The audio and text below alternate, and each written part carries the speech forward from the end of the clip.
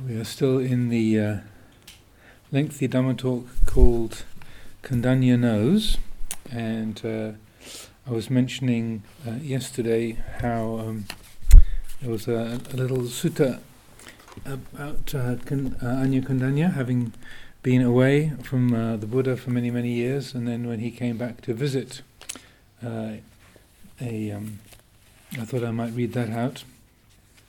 It's in the Vangisa section. The connected discourse is related to Vangisa. Vangisa was a notable poet and was very regularly creating spontaneous verses for particular occasions. So this is Sutta number 9 in the Vangisa Samyutta.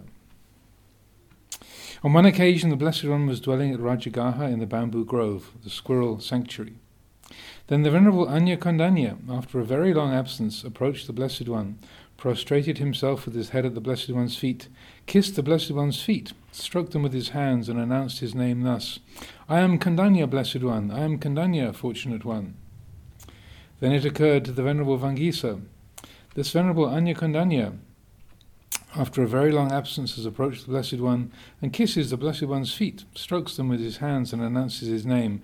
Let me extol the Venerable Anya Kandanya in the Blessed One's presence with suitable verses. Then the Venerable Vangisa rose from his seat, arranged his upper robe over one shoulder, and raising his joined hands in reverential salutation towards the Blessed One, said to him: "An inspiration has come to me, Blessed One. An inspiration has come to me, Fortunate One."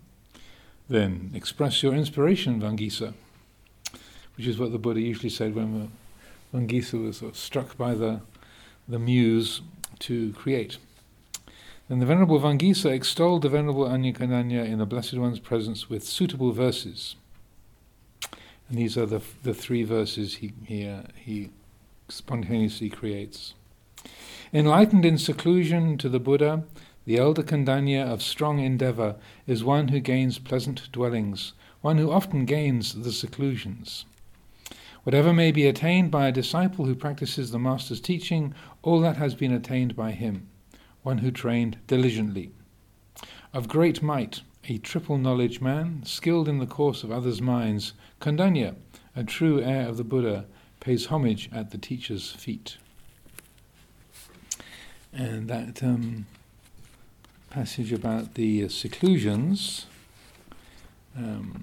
that's referring to the vivekas, the three different kinds of seclusion: kaya viveka, physical seclusion; citta viveka, mental seclusion; and upadhi viveka, the seclusion from the defilements. And also it has a little note about this unusual word that is used in Vangisa's verse, buddhanu buddho, enlightened in succession to the Buddha. So the commentary goes, first the teacher awakened to the Four Noble Truths, and after him the elder Kandanya awakened to them. The pleasant dwellings, sukha vihara, are the pleasant dwellings in this present life, i.e. the jhanas and fruition attainment. The seclusions, viveka, are the three seclusions, kaya viveka, citta viveka, and upadhi viveka, of body through physical solitude, of mind through jhana and seclusion from the acquisitions, or the basis of existence, by destruction of all defilements. Buddhanu buddha savaka is used in a more general sense in a later passage. So I just thought I'd share that with you, a little incident and occasion where you have the elder Kandanya coming back to see the Buddha, and then Vangisa, as he often did, spontaneously versifying on account of that. So then to continue with the talk of Luang Por Chah. Excuse me, Ajahn. Yes. I wonder if you can indulge me a second.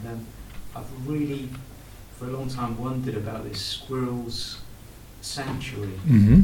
What's going on with that place? Is it a place where people, they used to feed the squirrels or something?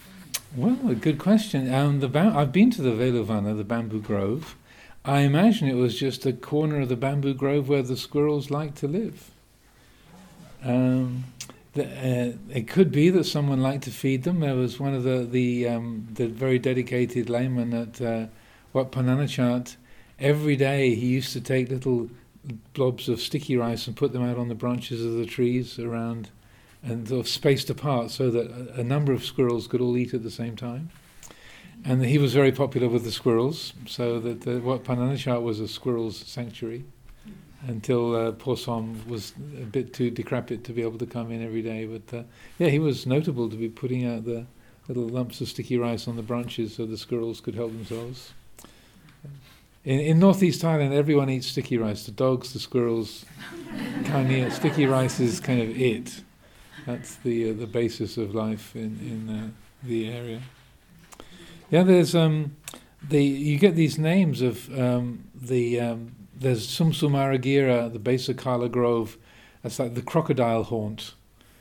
So people used to live where the crocodiles were. Okay, but things acquire names over time, and sometimes the name sticks, and the source of the name has changed, or the reason why the name arrived there has long since gone. Like Petersfield, who was Peter? But his name is there on the town, close to Chithurst. Petersfield. Well, it's Petersfield. Well, who was Peter? Lost to history. So why it got called the Squirrel's Sanctuary? Further investigation can be carried out, but there are probably stories that go into it, but I know no more than that. There is a lot of bamboo in the bamboo grove still. That carries on. Okay. So at the end of where we got to yesterday, Luang Por Chah was using the image of water rolling off a lotus leaf, that the afflictions of the water, the mind of the practitioner is the lotus leaf. They contact each other. The lotus doesn't need to avoid the water, but they remain separate. The mind of the yogin is like this. It does not flee or escape to anywhere. When good comes, it's aware. When bad comes, it's aware. When there is happiness or suffering, like or dislike, the mind is aware. It's aware of everything that occurs. But it merely recognizes these states. They cannot penetrate the mind, like the water doesn't penetrate the leaf of the lotus flower. This means there is no grasping and no attachment to things. Then to continue. In Dharma language, it is spoken of as equanimity, that kind of invulnerability of the leaf, the way the leaf doesn't soak up the water. In Dharma language, it is spoken of as equanimity, keeping the mind balanced and neutral. In ordinary speech, we call it recognition, being informed or notified of what's going on. There's no involvement or taking sides, just as when we meet someone and he tells us about something, we merely take note of what he has to say. We don't necessarily believe anything, we merely take note. This kind of attitude must be maintained continuously because these things exist in this world. The Buddha was enlightened in the world, he taught in the world. He examined the facts of the world. If he'd not examined and come to understand the world, when he met with the world, he wouldn't have been able to transcend it. After his enlightenment, the world was still there as before. For example, there was still praise, there was still criticism, there was still material gain, rank, happiness and suffering. If none of these things existed, there would be no basis for enlightenment, because they are the very opposite of enlightenment. When the Buddha was enlightened, he awakened to the truth of these worldly dharmas that deceive and obscure the minds of human beings. Gain and loss, rank and disrepute, happiness and suffering, praise and blame, they belong to the world. If the minds of people follow after these things and fall under their sway, that is called worldliness. These 8 dharmas destroy the Eightfold Path. Whenever they increase, the path vanishes. When they occupy and fill the heart, there will be no opportunity for walking the path that makes an end to suffering. There is only the world flooding the heart and keeping it in a state of turmoil, anxiety and distress. There are a couple of significant points there. That Another image that Luang Por Chah used about in relationship to this is, along with the lotus leaf and water, is oil and water, and he would say it's that the mind is like a bottle with oil and water in it, and that because of our general state of agitation and attachment and say entanglement, then it's like the bottle being shaken, so that then it all seems like one liquid. But if you put the bottle down, then the oil and the water naturally separate because they are immiscible. They can't mix with each other. He said this is like the objects of mind and the quality of awareness itself. If you just put the bottle down, and put the bottle of our life, if you just put it down, then the awareness and the objects of awareness separate out. But because we keep shaking the bottle, then it all gets mixed up together. So then the mind assumes I think, I feel, I'm going, I'm coming, I have, I don't have, and those habits of identification and entanglement, attachment, get sustained. But if we put the bottle down, then the awareness and the objects of awareness naturally separate out from each other. Then talking about using ordinary language to talk about that sense of not taking sides.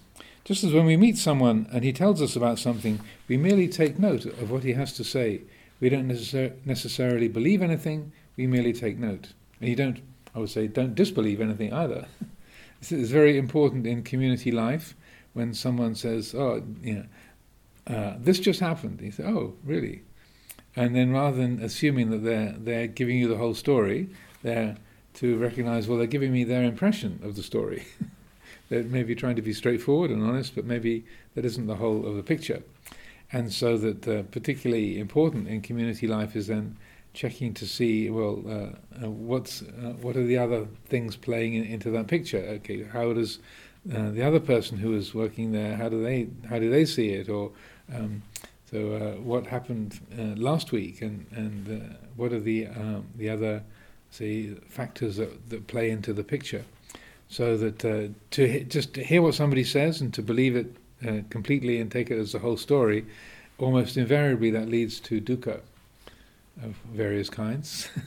Not because people are being dishonest or deliberately biased, but because often we're seeing things from a certain perspective and we're not aware that we're giving a partial view or a story that's slanted from a particular perspective. Or we don't realize we're making assumptions about where someone is coming from, that we might think that they are very upset, or they're very irritated, very anxious.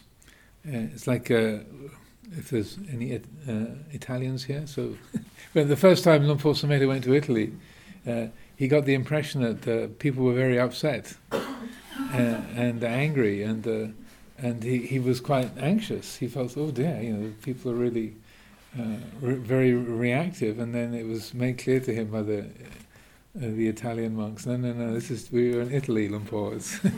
They're just having it's like saying good morning, nice weather today. That they move their arms around a lot and speak in a loud voice. That people aren't upset or uptight. This is how we communicate here. So he talked about that a lot when he came back. I think it was about 87 or 88 was the first time he went over there. But he referred to that quite often, that he'd assumed, oh my goodness, they're really upset. No, it's just saying good morning. So getting the whole picture and not making assumptions is extremely important.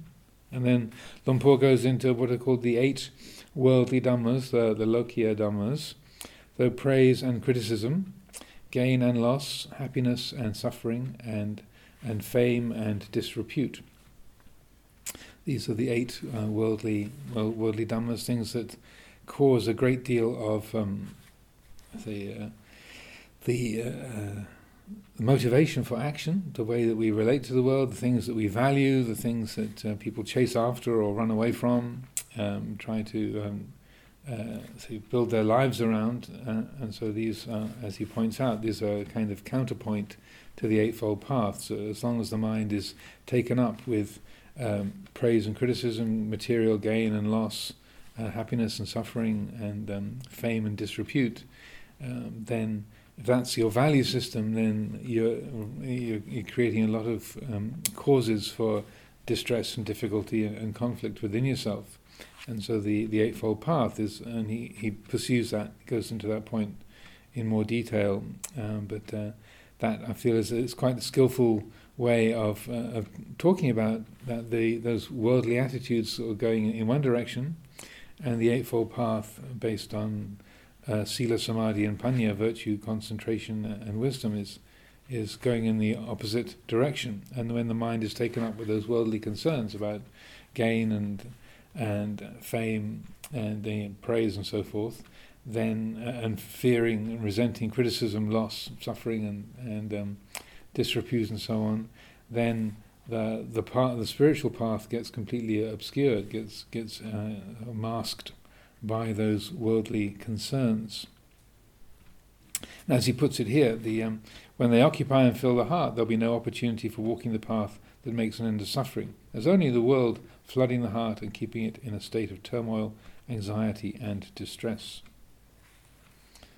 So, any thoughts, questions? Yes? I was thinking about this concept about letting go or not grasping. It has the same meaning as to use these senses, this sensory world, as tools to transcend them, to not use them in itself. Mm-hmm.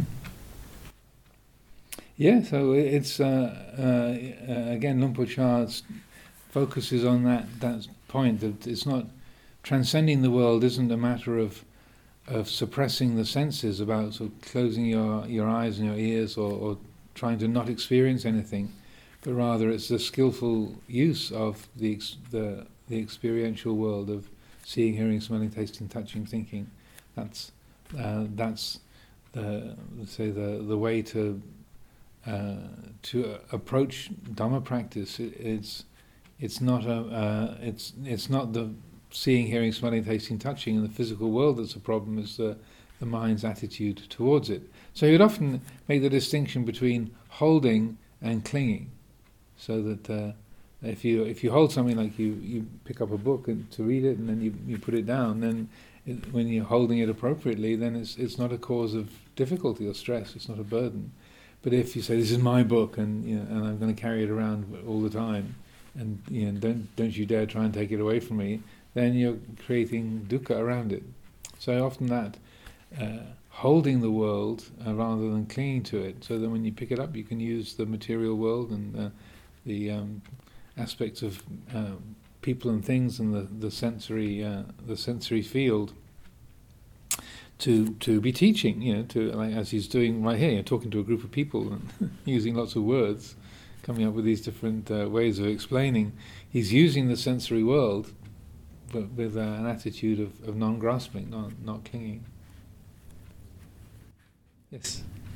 Ajahn, I'm having an earworm for the past 10 days or so, and that is Dhamma Nudhamma Patipati. For some reason, this is like an earworm, so it's really very much. And I was wondering if What? Say the word again. Dhamma Anudhamma Patipati. Dhamma Anudhamma Patipati. Yeah. In accordance to the Dhamma. Practicing Dhamma in accordance with the Dhamma. In accordance with the Dhamma. So I was wondering whether this applies to what you just read and to the ill as a way to understand the reality, the experience we are in regards to, for instance, the 8 worldly winds that you just mentioned, and just understand the removal, as you said the other day, the removal of the sense of self in everything that we experience. If that would be one way of practicing Dhamma Anudhamma Patipati. Because this earworm, I need to get some more elaboration on it. Well, it's a good question. It's the fourth of the 4 qualities supportive of stream entry. So the first three are Sapurisa Sangseva, drawing close to good people. The second one is Sadhamma Savana, listening to the good Dhamma. The third one is Yoniso Manasikara, wise reflection. And then the fourth one is Dhammanudhamma Patipati, or Patipada. And Lumpur Pasanda would often emphasize, he would talk a lot about that fourth quality. And it's particularly significant, I would say. I don't know about whether it'll cure you of your earworm. But it is particularly significant because what can easily happen is that we practice Dhamma based on self-view, or based on ambition, or based on obedience to a system, and so that we're trying to practice, but it's invisibly being structured around. I want to get rid of my problems. I need to get my thinking mind to be quiet. I need to get more concentration. I need more insight. I want to become a stream enterer. All those I ams. So and it can seem like we're following the instruction or listening to a Dhamma talk or reading a sutta or whatever, and it can feel like, oh, I'm doing what's prescribed or what's advised, but invisibly, insidiously, you know that word, insidiously, just sort of quietly sneaking in the back door, insidiously, the whole thing is being influenced by the habits of conceit and self-view. I've got a lot of defilements. I need to practice now to become enlightened in the future. I need to get more concentration. And all of those things that seem on the surface level seem to be, well, yes, seems to be what it's encouraged in the Dhamma talks or in the suttas that we read and so forth. But the whole element of I am, I have, I should be, I shouldn't be, that's sort of influencing the picture. So Dhammanudhamma Patipati, the practicing Dhamma in accordance with Dhamma, is all about the exercising of effort and decision-making free of self-view. So at the beginning of this, I think both at the early part of the retreat in January and then just in the last few days with this group practice period, I think the first couple of days I was emphasizing that. And so that is really what Dhammanudhamma Patipati is about, that Sama Sankapo, right resolution or right intention, and Sama Vayamo, right effort, that effort and directionality doesn't have to have any kind of self-view involved whatsoever. So all of the aspects of the Eightfold Path, they're all about doing and then about attitudes, but the way they work most effectively is if they're completely free of I and me and mine. They're free of self-view and conceit. So that's what makes them samma in their essence. What makes them sort of the mundane Eightfold Path is where I am practicing sila, I am developing meditation, I am getting better at my concentration, I could do more of this. So that would be like a mundane practicing or following of the Eightfold Path. It's influenced by the asavas, by the outflows and the habits of I, me and mine. But the more that there is that Dhammanudhamma Patipati, the practicing Dhamma in accordance with Dhamma, then that directionality, Sama Sankapo, of a right intention, right resolution, the setting a direction, and then right effort, Sama Vayamo, in particular, they are based on mindfulness and wisdom, rather than I am, I have, I should be, I shouldn't be, and all those that I'm making and my making. So it's in a way the most subtle of those four qualities supportive of stream entry, but it's like it's always the last one on the list of many of the Buddha's lists is the most subtle, but it's incredibly important because it's quite common for people to be putting great effort with great sincerity for years and years, decades, but as long as effort is being made or the practice is being cast in the form of I am practicing mindfulness of breathing, I am getting somewhere in this respect, I'm not getting anywhere in that respect, all that sincere practice is getting hampered, getting distorted by self-view.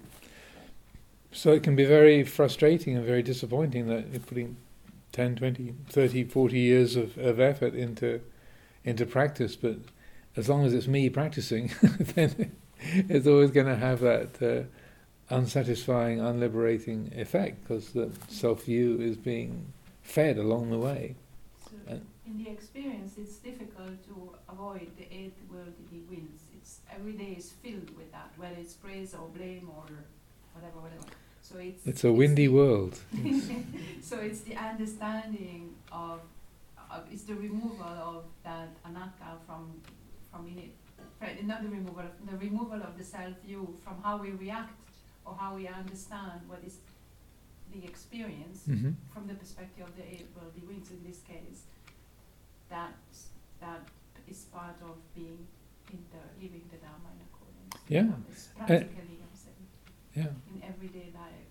And it's also why sila and simplicity are extremely important, because the less complicated and emotionally charged our world is, then the easier it is to see that selfing around what we perceive in conversations and praises and criticisms and gains and losses and whatnot. The more it's got an emotional charge, the more complicated it is, then just by the laws of physics, and perception, it's just harder to spot because there's more stuff going on. The more simple things are, and the more sort of fulsome the quality of sila is, the more that we're careful about what we say and what we do, and then it keeps the picture as clear as possible and as simple as possible and emotionally unloaded as possible, and then it ups the odds of being able to see that self-creation around the worldly dhammas. But good question. So Dhamma anu Dhamma patipati is in the island. There's 4 chapters that Ajahn Pasno did on stream entry, and so he covers that quite a bit in that. I'll have a look again. Please do. Yeah, there's a lot in that book. But, okay, so to continue. Thus we are taught to develop the path, which is wisdom. The path can be summarized as developing morality to the utmost, developing samadhi to the utmost, and developing wisdom to the utmost. These are the tools and faculties for destroying the fiction that is called the world, the path for destroying the worldliness dwelling in the hearts of deluded beings. Whenever attachment to happiness and suffering, to gain and loss, is present in the mind, the world is there. The mind is the world. A worldly being has been born of craving. If craving is extinguished, the world is extinguished, because this blind craving is the source of the world. The Eightfold Path and the 8 worldly Dhammas are a pair. These 2 ways exist in the same place. It's not as if they're in separate realms. The attachment to happiness, status, praise and gain exists in the mind, with the one who knows. But when there is attachment, the one who knows is obscured, so its knowledge is mistaken, and its dwelling in the world. The world comes to be in the mind. The one who knows has not yet awakened the Buddha nature, so it cannot remove itself from worldliness. When we train the body, speech and mind in morality, meditation and wisdom, we soon come to see the worldly dhammas buried in the heart. We'll see ourselves clinging to them, and how that clinging comes about. If we train and make the mind able, we'll thus see the world and its origins. The Buddha said, "O bhikkhus, look upon this world as an ornamented and bejewelled royal chariot, by which fools are dazzled and entranced, but which is meaningless to the wise." To see the world, we don't have to go travelling all over Thailand and other countries. We need only to look at this mind, immersed in worldliness. Then, sitting under a tree, we can see the world. Though that when he uses the term the world, it's also part of that seeing in worldly ways. So it's not just the fact of seeing, hearing, smelling, tasting, touching, but that sense of investing substantiality and value and meaning in those perceptions. And in this respect, that the dialogue between the Buddha and the Deva Rohitasa also comes to mind. I think is very relevant in this respect, where Rohitasa, as a Deva, came to the Buddha, and it's in the Deva Samyutta, in the Samyutta Nikaya, Connected Discourses, and says, in my last lifetime I was a yogi and I had some psychic powers, and I made this resolution: I would walk and keep walking until I reached the end of the world, and I could walk across land, I could walk through the sky, and I walked and walked and walked, and I couldn't get to the end of the world, and I died along the way. And then the Buddha says to Rohitasa, I declare to you that you can't reach the end of the world by walking, but if you don't reach the end of the world, you won't reach the end of dukkha. So it was a sort of conundrum, a puzzle that he put to Rohitasa. And then he goes on to explain that it's in this very body, this fathom-long body, with its thoughts and perceptions, there is the world, the origin of the world, the cessation of the world, and the way leading to the cessation of the world. So in that expression, then he equates the world, loka, with dukkha, with the Four Noble Truths, and so that the world seen as a substantial and solid other, and in that respect, the end of the world is compared to or aligned with the ending of dukkha, and that I would say the solution that where the world ends is in this very quality of awareness.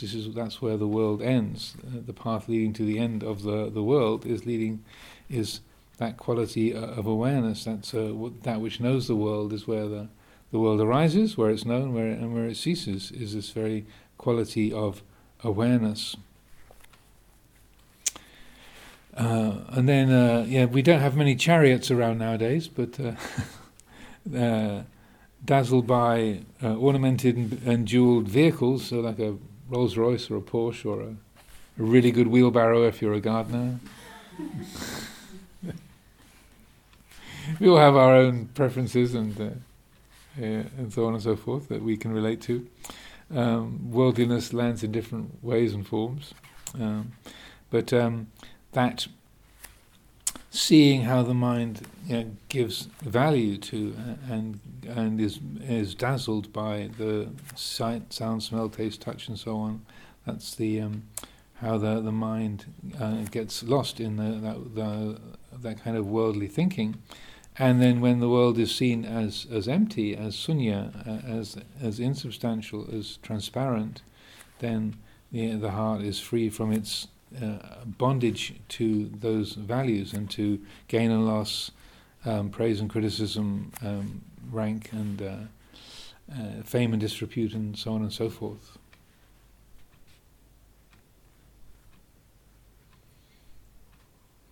So any thoughts, questions?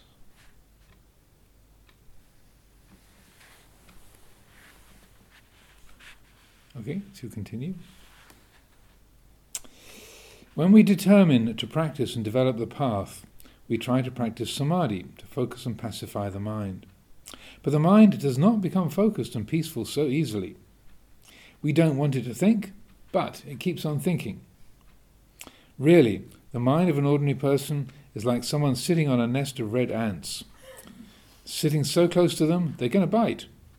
When we who have worldly dhammas filling our hearts start to practice with our worldly minds the habits of attraction and aversion, elation and depression, distraction and worry, all immediately start to surface. This is quite a natural occurrence for those who have not yet attained the Dharma and whose minds are filled with worldliness. We have not yet seen through these habits and are thus not able to resist their power. So, it's just like sitting on an anthill. We're sitting right on their home, so, of course, they will come up and bite us. When they're biting, what should we do? We have to find some way to destroy them, put down poison, cover them with earth, or set fire to the nest so they'll flee. This is what practice entails, making an effort to combat what torments us. But practitioners don't generally think like this. Whenever they are feeling good about something, they go along with it. If something makes them unhappy, they are affected by that. When they meet with praise and blame and the rest, they react according to habit and pursue them, never quelling them. When that happens, there is the world. People who study a little bit will look at this and say, they just can't do it. It's too hard to let go of these things. That only means that they're afraid to exert the effort. When the mental afflictions occur, the 8 worldly dhammas suppress and obscure the Eightfold Path. People can't endure things, so they cannot maintain morality, they can't persevere in meditating to calm the mind. They can't control themselves and endure in order to contemplate the workings of the mind. It's just like the guy sitting on the anthill. He's out of his mind with pain and discomfort from the bites, so there's nothing he's able to focus on or accomplish. Unable to remove the source of his misery, he just remains there, trying to endure somehow. This is how it is. The worldly dharmas and the Buddha's path of practice are always going to be antagonistic to each other. When ordinary people try to train the mind and make it tranquil, things that have been residing there will come gushing out. If delusion is allowed to remain in control, the mind is in darkness. But when knowledge is born through perseverance, delusion dissipates and the mind is illumined. Knowledge and delusion occur in the same place. When knowledge is born, delusion cannot stay. When worldliness rules and we cannot find the Eightfold Path, we have to make efforts to practice tranquility and insight meditation. It's necessary to keep at it until we can see the attachment, aversion and confusion that come from contact with the 8 worldly dharmas starting to decrease. When they become lighter, we're able to recognize them more clearly and start to remove ourselves from the world, which resides within us as these things and our grasping reactions to them. This is a very evocative image. We don't have any many anthills here. We have squirrels, but not many anthills. But I think people get the image of if you sit on an anthill, then there's going to be an effect of that the ants will bite. So if you haven't ever really worked with your mind very much and you sit down to meditate, then it's natural that there's going to be a lot of thoughts and ideas and emotions and imagination running here, there and everywhere, just like the biting ants. And so what comes across also in these comments that Lumpur makes is about endurance and perseverance, patience, and that recognition that it's a big task to undertake, to work with the mind. So of course it's going to take time, it's going to take effort, it's going to take patience. And so that quality of endurance, patience, and readiness to work with the mind, that it's not going to just suddenly arrive at peace and clarity all of a sudden in a very short period of time. It's just not going to work that way. And so, as he says, it's necessary to keep at it until we can see the attachment, aversion and confusion that come from contact with the 8 worldly dhammas starting to decrease. So it's one of those things. It's the shortcut is patience. The quick way is to be ridiculously patient with your mind, your body, your memories, your ideas, your emotions, your opinions, and with the way the world is, and that and in that, as I was saying a little while ago, a couple of weeks ago, the Buddhist concept of patience is not just gritting your teeth and waiting for something painful to be over, but in Buddhist practice, the paramita of patience is to do with letting go of time. You're not waiting for something to be over. It's just an openness to, here it is. It's like in this moment, it's exactly this way, not waiting. So you're not just sort of gritting your teeth and counting the minutes till it's all done. That's another kind of dukkha. There's a strength involved in that. So it's better than just being reactive. But the patience, which is really the paramita, that which is a transcendent quality that carries the heart to real freedom and ease, is a letting go of time. It's not waiting, and a quality of openness and surrender. And so that I don't know how many times over the years, when people are having difficulties dealing with their thoughts and feelings and restless experiences, just say, well,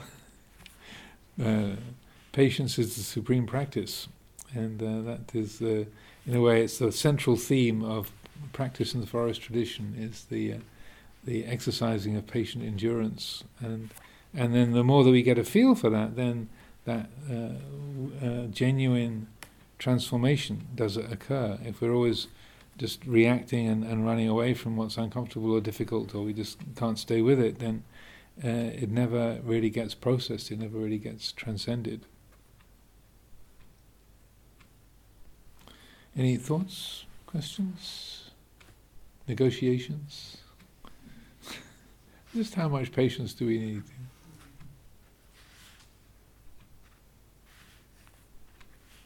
Okay.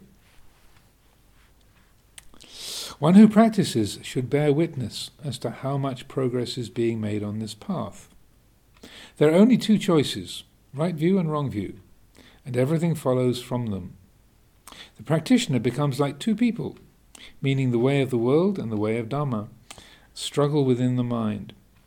The development of the path will gradually and steadily harass and kill off the worldly dharmas, until, in the end, the wisdom of right view arises and wrong understanding vanishes.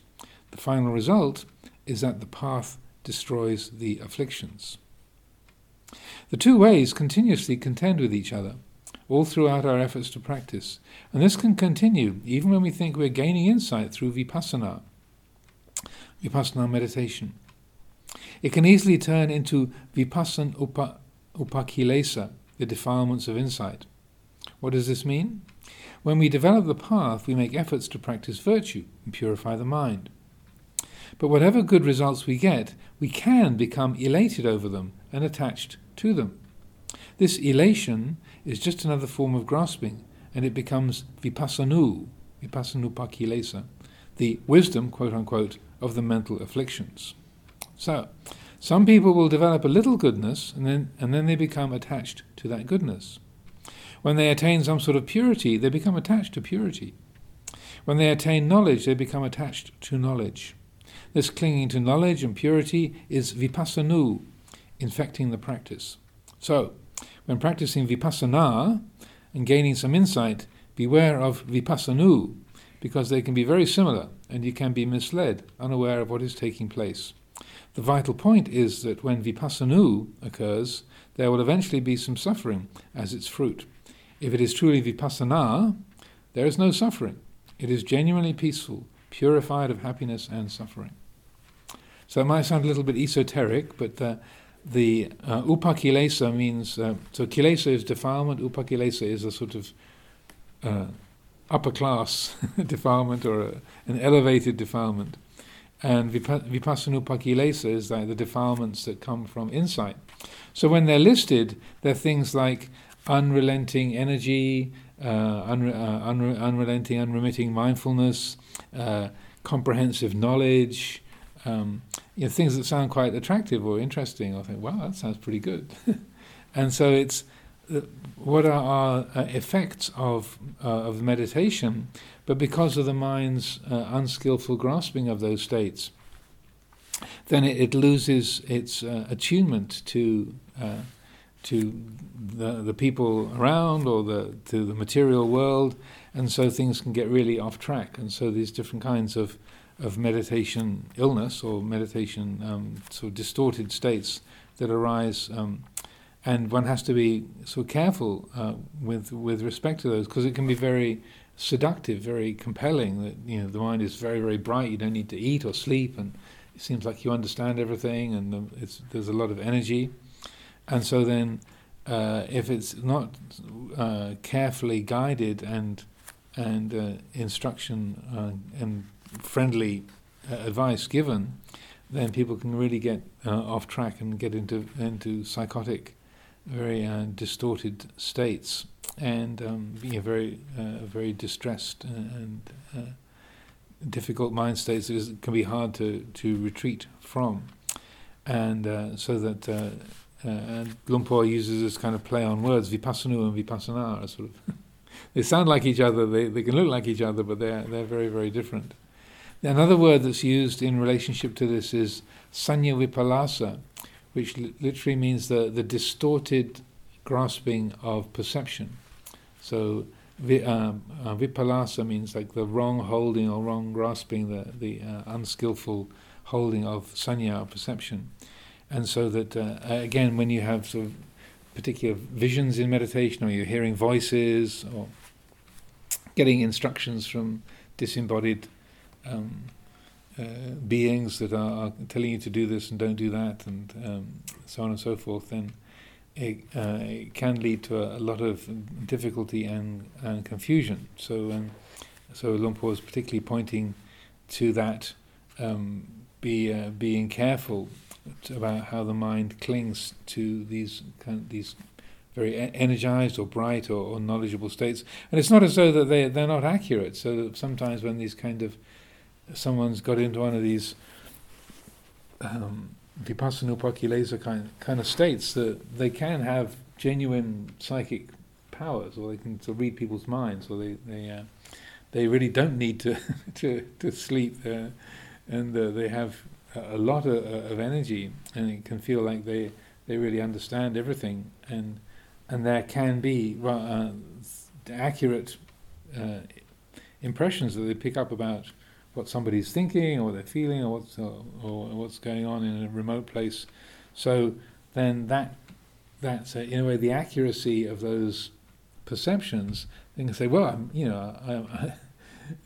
this confirms the fact that I really am an arahant, or I really am enlightened, or I have got these great powers, because I was correct in what I read that person was thinking, or I predicted this event, or I knew what was going on out of sight. And so then that kind of perception feeds into that process of, therefore I must be fully enlightened, I must be the next Buddha, or whatever. And if it can be that one has those meditation effects and they're kept in balance, but it does take a lot of good spiritual friendship and close care to not get drawn into that. Many years ago, I don't know if I mentioned this earlier on in the readings, but when we used to have the meditation class, the Saturday afternoon meditation classes were in the old meditation room, which was hard to describe, sort of where the edge of the cloister is out beyond this building. There was a partner building to the what's now the library and the public toilets there. There was another building in the same kind of orientation, and we had a meditation room that we used there.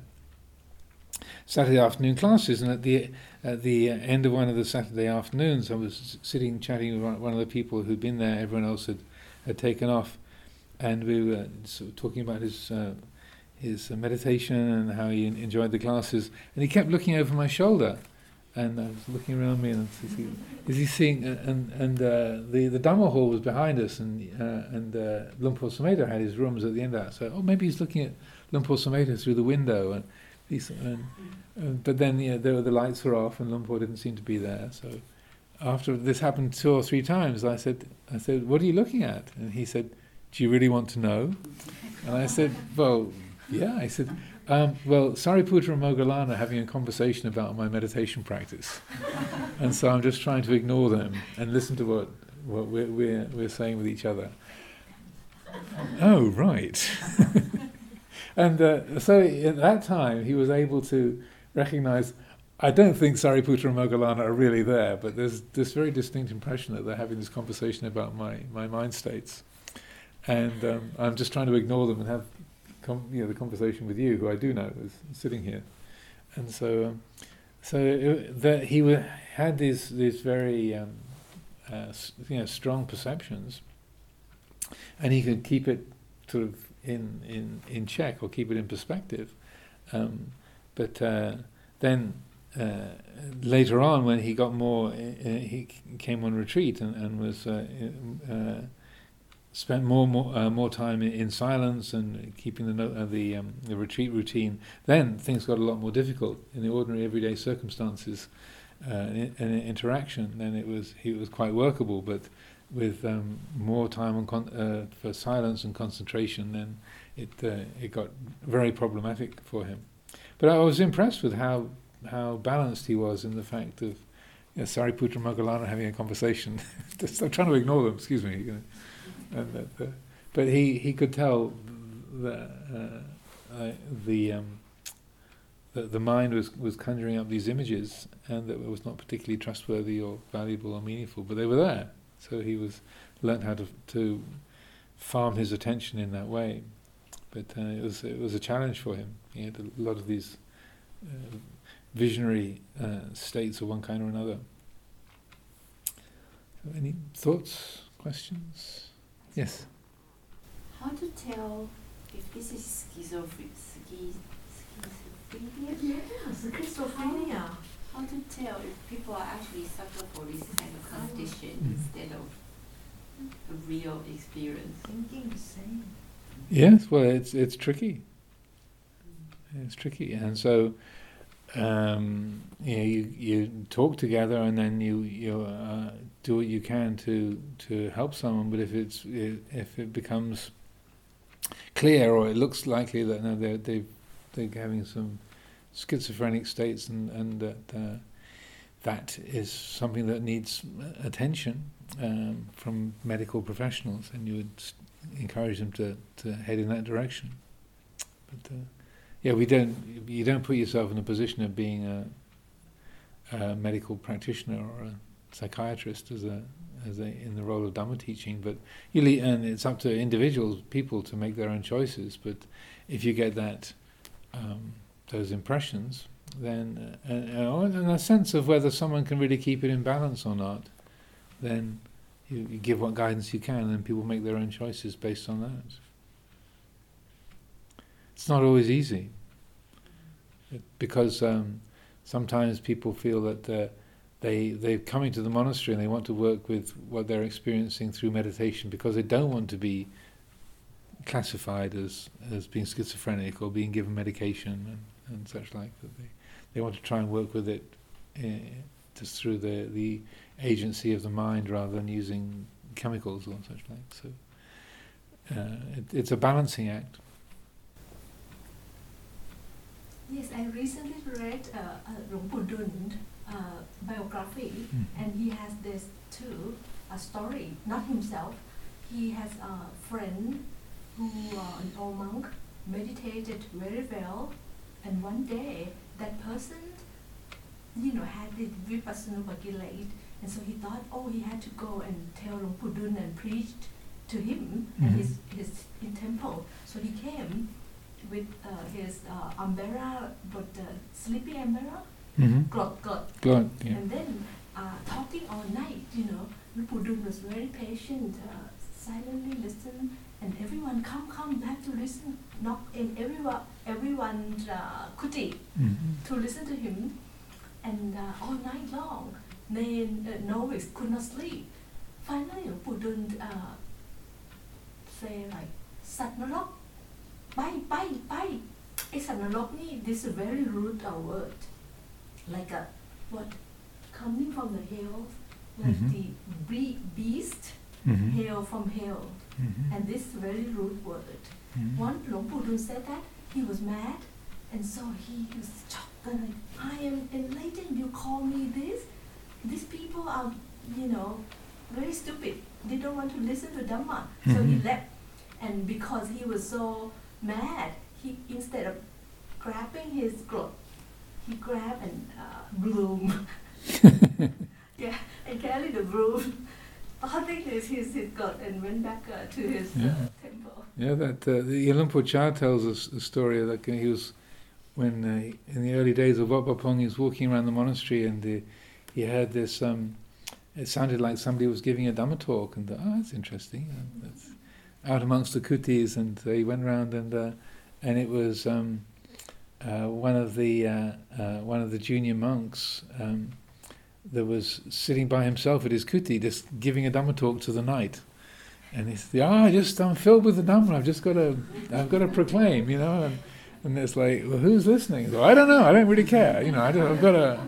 I have to let the world know. And so Luang Pu Cha talks about how to help someone in that kind of a state to calm down. But it can happen, and it's you can't really predict. Everyone is unique, so exactly how you handle a situation, best way of working with it, it's you just have to take in as many of the factors as possible and weigh up what to do with the situation. So Luang Pu Dun basically scold him, make him got so angry, and that arom, the feeling of angry, shot him, and he kind of like went back and realized that he has repersonalized with the root word.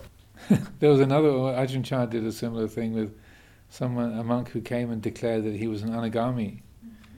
And Ajahn Chah said, that's interesting. We use the word anagami. We use anagami in my village. That means mangy dog. And this anagami was very upset. And then he felt, how dare you? You're so rude. This is insulting. I don't believe that they use the anagami meaning mangy dog. And stomped off. And so then Luang Pu Cha's comment was, an angry anagami, that's a first. So you have to weigh things up, whether it's just someone that you're close to that has been sort of receiving instruction as part of a community, or whether it's someone who just shows up. Living here at Amravati, I've had someone a few years ago showed up and said, Ajahn Chah came to me last night and he told me that you have to read these 2 pages of this Dhamma book. These are particularly for you. I've outlined them. He said he told me that I have to bring this book of his teachings and he wants you to read these 2 pages. Okay, I'd never met this person before, and she'd been told by these voices to come to Amravati, and she had to go to get this particular book and highlight these particular pages, and it was just Ajahn Chah. So I thought, okay, well, in for a penny, in for a pound, as it were. So I read the pages, and it was like Luang Pu Cha talking about mindfulness of breathing. Like, okay, it's a very kind of straightforward instruction about mindfulness of breathing. Okay, well, have a good day.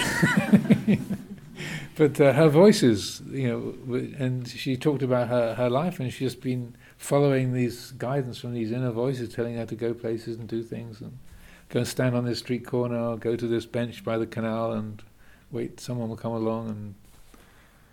And so she'd been told, you have to come to Amravati, and then there's this book, and these you have to talk to the abbot, and he has to read these pages, 188, 189. So, I hadn't met that person before, so I didn't feel I had any sort of great responsibility, but I thought, so I tried to make some input into the effect of, are you sure that the voices you hear are completely reliable? Or I would advise you being careful, because if these things can arise, they can say all sorts of things that are not necessarily dependable or helpful. So be careful. But someone's just showing up out of the blue, and you don't really have a close relationship or connection with them. So there's only so much you can put into the mix, and then let go. Okay, so 7 o'clock has come around, so let's leave it there for today.